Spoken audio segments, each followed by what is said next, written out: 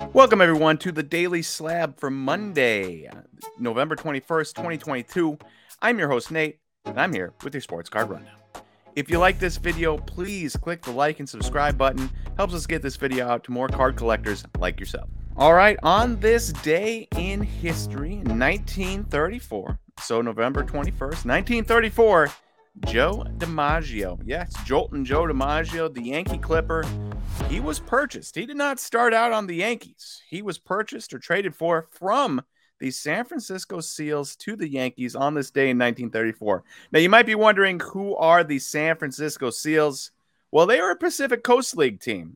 You'll know the PCL from the modern day minor league. They have the PCL there in the Pacific Coast League, and that existed in 1934. And Joe DiMaggio played there.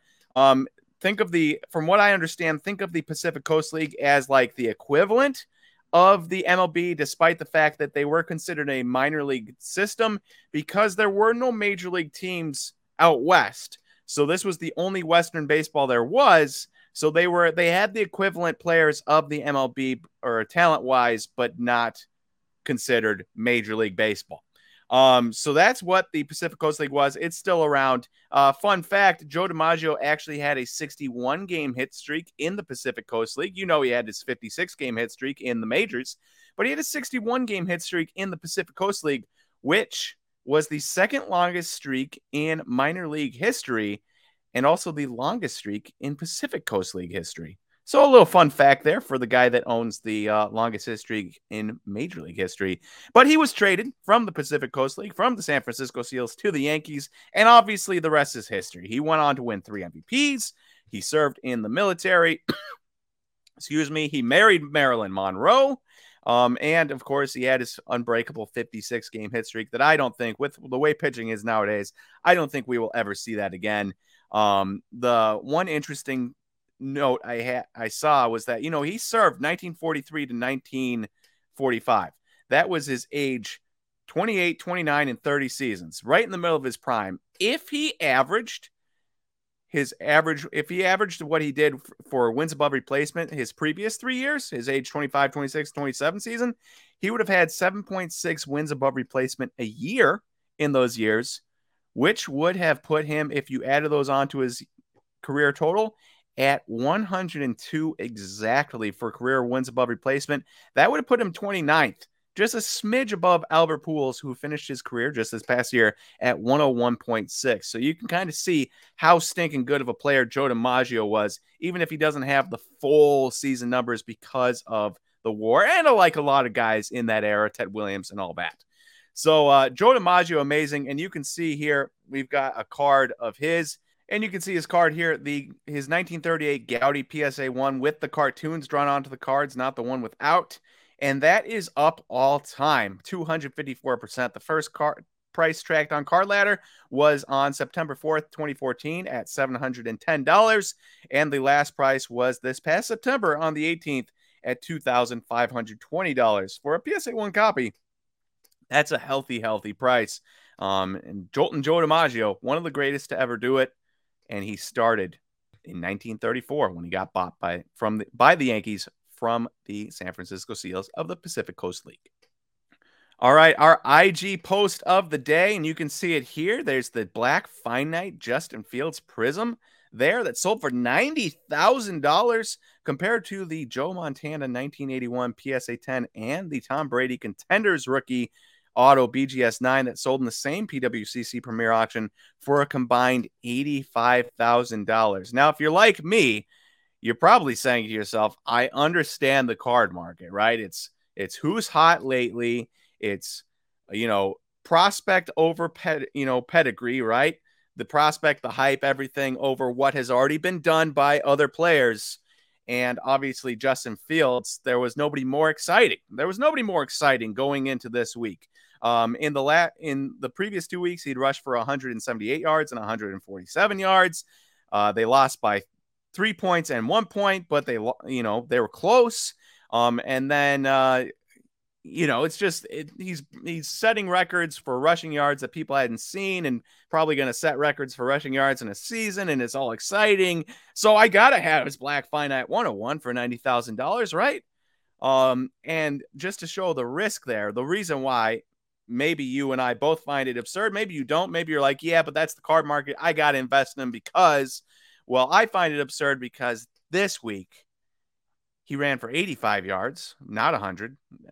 He lost again to the Falcons. You know, you lose to Detroit. Ooh, that's not good. You lose to the Dolphins. That's understandable. You lose to the Falcons after losing to Detroit. That's really not good. And they've now lost 3 straight games. He has rushed for 410 yards in 3 straight weeks, in those combined 3 weeks, but they've lost all 3 games. And this week, he ended the game with both hamstring problems and a shoulder injury that was causing him severe pain.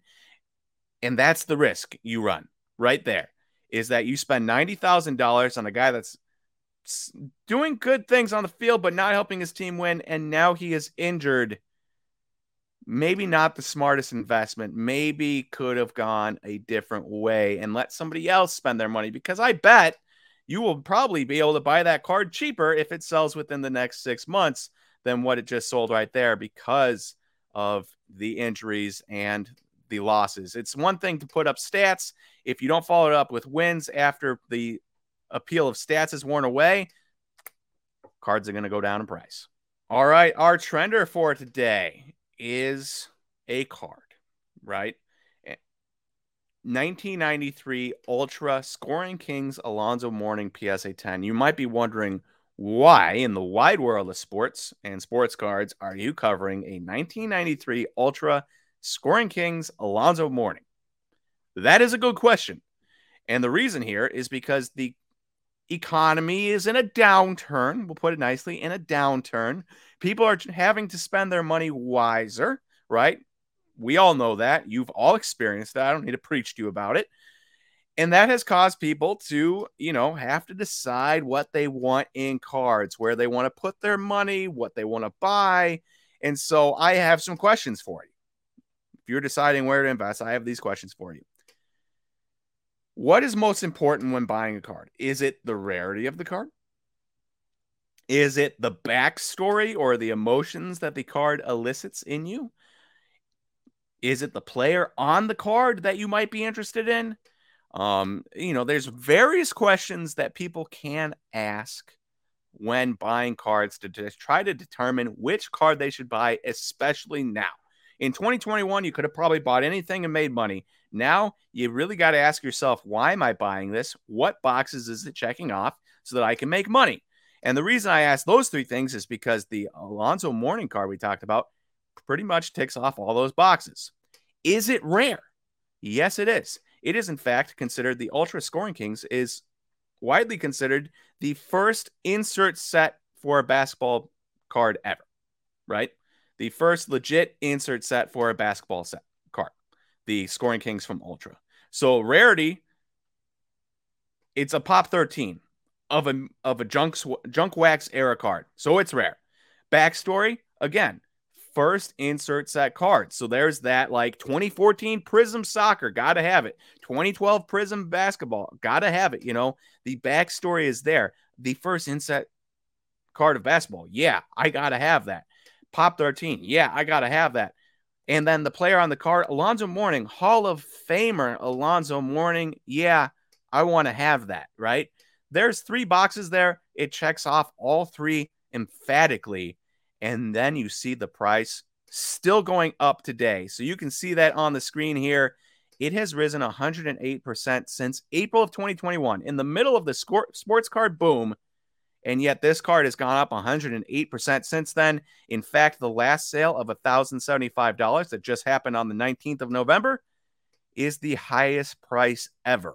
And it's because it checks off rarity, it checks off importance or backstory or whatever you want to say, and it checks off player. If this was some random dude in a random insert set from the 90s that nobody really cares about anymore or remembers that he played on the the New Jersey Nets for 2 years, nobody would care. But because it's Alonzo Mourning, because it is important to basketball cards, and because it is rare, a Pop 13, that is the pedigree for success, at least for this one specific card in today's market. And so if you are going out there and looking for cards, try to find things like this. It might be difficult to find, but there was money to be made, and there was still money to be made even today.